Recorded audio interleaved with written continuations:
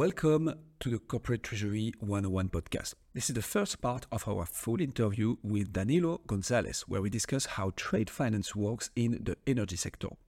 In the episode of today, expect to learn how does trade finance manifest uniquely in the energy sector, whether there is a difference of treatment between the energy sector and the renewable energy sector, what are the main preoccupations when it comes to doing trade finance in the renewable energy sector, whether banks and financial institutions assess trade finance credit lines differently for the renewable energy sector, considering ESG factors, for instance, and, like always, much more. Another interview that happened in person, and you can find it on YouTube, and actually watch Hussam and I interview Danilo, who has been fantastic to us, especially for a first industry focus interview.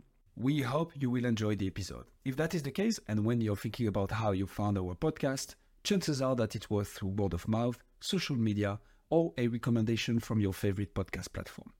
And this is our only request to you. The best way you can support the podcast is to head to YouTube and subscribe to our YouTube channel, Corporate Treasury 101.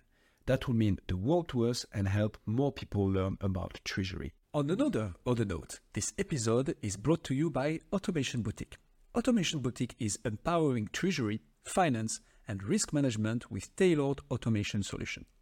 They use robotic process automation, RPA, AI, APIs, and Power Query to create automations that can work with your existing systems. We partnered with Automation Boutique as we really like their approach to innovation and how they help the industry. For this partnership, they came up with an AI-powered automation self-scan that can help you find out if a business process is suitable for automation and how to best get started. It is totally free, non-intrusive, and only takes about 15 minutes. What's great is that the report you will get from the scan helps you determine if the benefits of the automation outweigh the costs. If you want to have a look, head to the link in the description or to automationboutique.com/corporate treasury 101. And with all that being said, please welcome Danilo Gonzalez.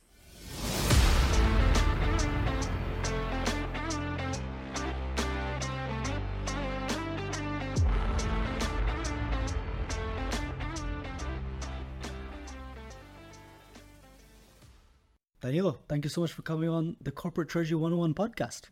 Thank you for having me. Not at all. So we're going to jump into some more advanced versions of trade finance. So could you start off by just explaining to us again and reminding everyone what trade finance is? Sure, why not? Trade finance is a group of strategies or financial solutions that helps to mitigate the risk when we perform trade. For example, you can imagine that you want to sell a product abroad, and then of course you will need a buyer, and trade finance help us to resolve the divergences, any kind of risk that might appear from the supplier side or the customer side. Let's put it this way. And that's the main purpose of trade finance, is to eliminate the risk? It's to mitigate the risk and to enable the trading. Right. No? Basically, you can introduce a third party, which could be a bank. This bank will assist in handling the risk, inherent risk that you will face when you do trade, right? Basically, you can use trade finance for different purposes, like improve your cash flow, for example. You can do sales of receivables as well. So supply chain finance is also considered kind of a trade finance instrument. Interesting. But also, for example, it's not a traditional financing, because you can use trade finance to cover, for example, currency risk. You can cover political instability, in non-payments possibilities, or maybe a creditworthiness of one of the parties involved. So I thought, trade finance will allow you to do trade internationally, right? So you want to sell, you're a European company, you want to sell something to a US company, you're not sure they will pay you. So exactly. You put in place a contract with a third party that will say, hey, I'm guaranteeing this trade. So in exchange of a fee, obviously, if this deal doesn't go well, I will pay you exactly part of it or something like that. It covers the payment or the receivable for the exporters, right? And and the importer can get an extended credit in order to fulfill the trade order. Okay. And so how do you enhance cash flow with trade finance? I'm interested into understanding that part because you will receive an advance of cash as well? It depends on the instrument. So, for instance, the most common is warranties, and then you can have many types of warranties, like, for example, bid bonds for when you apply for a new project. You have advance payment warranties. So you need to offer 100% of the advance that you receive in a warranty. So it has a value. The warranty has a value, maximum value. Then you can have a performance warranty. You can have a warrant warranty. Depends on what you are covering and in which part of the project you are. Right? So it will depend. But then you can have also a letter of credits. But the difference is that in a letter of credit, you will pay with a letter of credit. So it's going to be executed. So a warranty is like a check. I give you the check, and if I don't pay you, you can go to the bank and execute the check. In this case, the warranties are at least not almost never executed. If everything runs well, there is no need to execute any warranty. So it's a risk prevention instrument, the guarantee, whereas the letter of credit, you will just say, okay, I will pay you, but at a later stage or when you deliver something. When the documentation is completed, then the letter of credit will be released with the issuing bank. Yes. Super clear. So it's the other way around. It will almost always get issued. It is the purpose. The purpose is that the issuing banks take the risk from the customer. So like this, the seller makes sure that it's going to receive the money with the proper documentation. So it's not anymore on the client side, the risk is on the bank side at certain point. So that's important, I guess, because trust isn't always it's available. Strangers trading, right? So there is an inherent risk when you are trading with somebody that you don't know. You don't know if the shipment is gonna take place. The vendor say, like, if I say my shipment, I don't know if the customers will pick it up. So there is risk on the supply and also on the customer side, both sides. So banks or institutions go in the middle to allow the trade run smoothly, right? Mitigating the risk in both sides. There is risk in both sides, the buyer and the seller. So this is the key play that banks or insurance companies can also play. How does the bank price that? Is it a percentage of the amount? Is it a fixed fee typically? How do banks price that? For example, for warranties, normally what you get is a credit line. Okay, so let's imagine you say, I will negotiate 100 million credit line for warranties with bank ABC. So the bank will say, okay, for this line, I will charge you, for example, for warranties until 1 year, 3 basis points, let's imagine, and then from 1 year to 3, another price, from 3 to 5, and then unlimited, another, because unlimited represent more risk, it's going to be more expensive. And it's going to be a percentage of the amount, yes.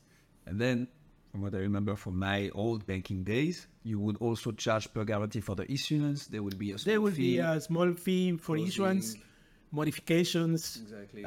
Depends on your negotiations. It could be for free. This issuance price, I mean, if they are getting a percentage for the warranty itself, right. In my opinion, it's easy money because the risk, if you never execute, they get a lot of commissions, and it's I won't say low risk, but there are not many cases where you execute. The banks win. Yeah, exactly. That's a good life lesson. Exactly. Yeah. So to the trust point, does it mean that once you have a well-established relationship with a client or a supplier overseas, you will not put in place any trade finance instrument anymore, or will you still, because there is an inherent risk, as you said? I don't know. If you think there will, or this kind of stuff. I think there will be always, because by reading some books, you will see that 80% of trade use a form of trade finance. So it's a lot. So of course, building trust you can avoid this if you have a long relationship with this customer or vendor. But I think it could be an internal policy. Like my process says that I need to request this and that and that. So normally what we focus mostly is on the outbound. So in which me as a supplier offer a warranty to my client, because this is where the risk lays mostly. But there is also the inbound, in which I am the client. I am going to ask my supplier a warranty. Both need to be handled, but there is a bigger focus on the outbound because there is a reputational risk. There is, of course, the non-payment risk and so on. The execution part that then goes to legal. So this is why outbound has more focus, I will say. So as a supplier, you want to make sure your client will ultimately pay you. And as a client, you want to make sure your supplier will deliver the goods that they promised. Hence the difference between the performance guarantee and the bid guarantee and the difference. Exactly. So can we deep dive a little bit more into the different instruments that are used in trade finance? So you name a few of them, letters of credit, guarantees, what else is out there? Those are the two most common, but then everything is driven by the cash flows. No, in terms of trade finance, you have commercial cash flows involved.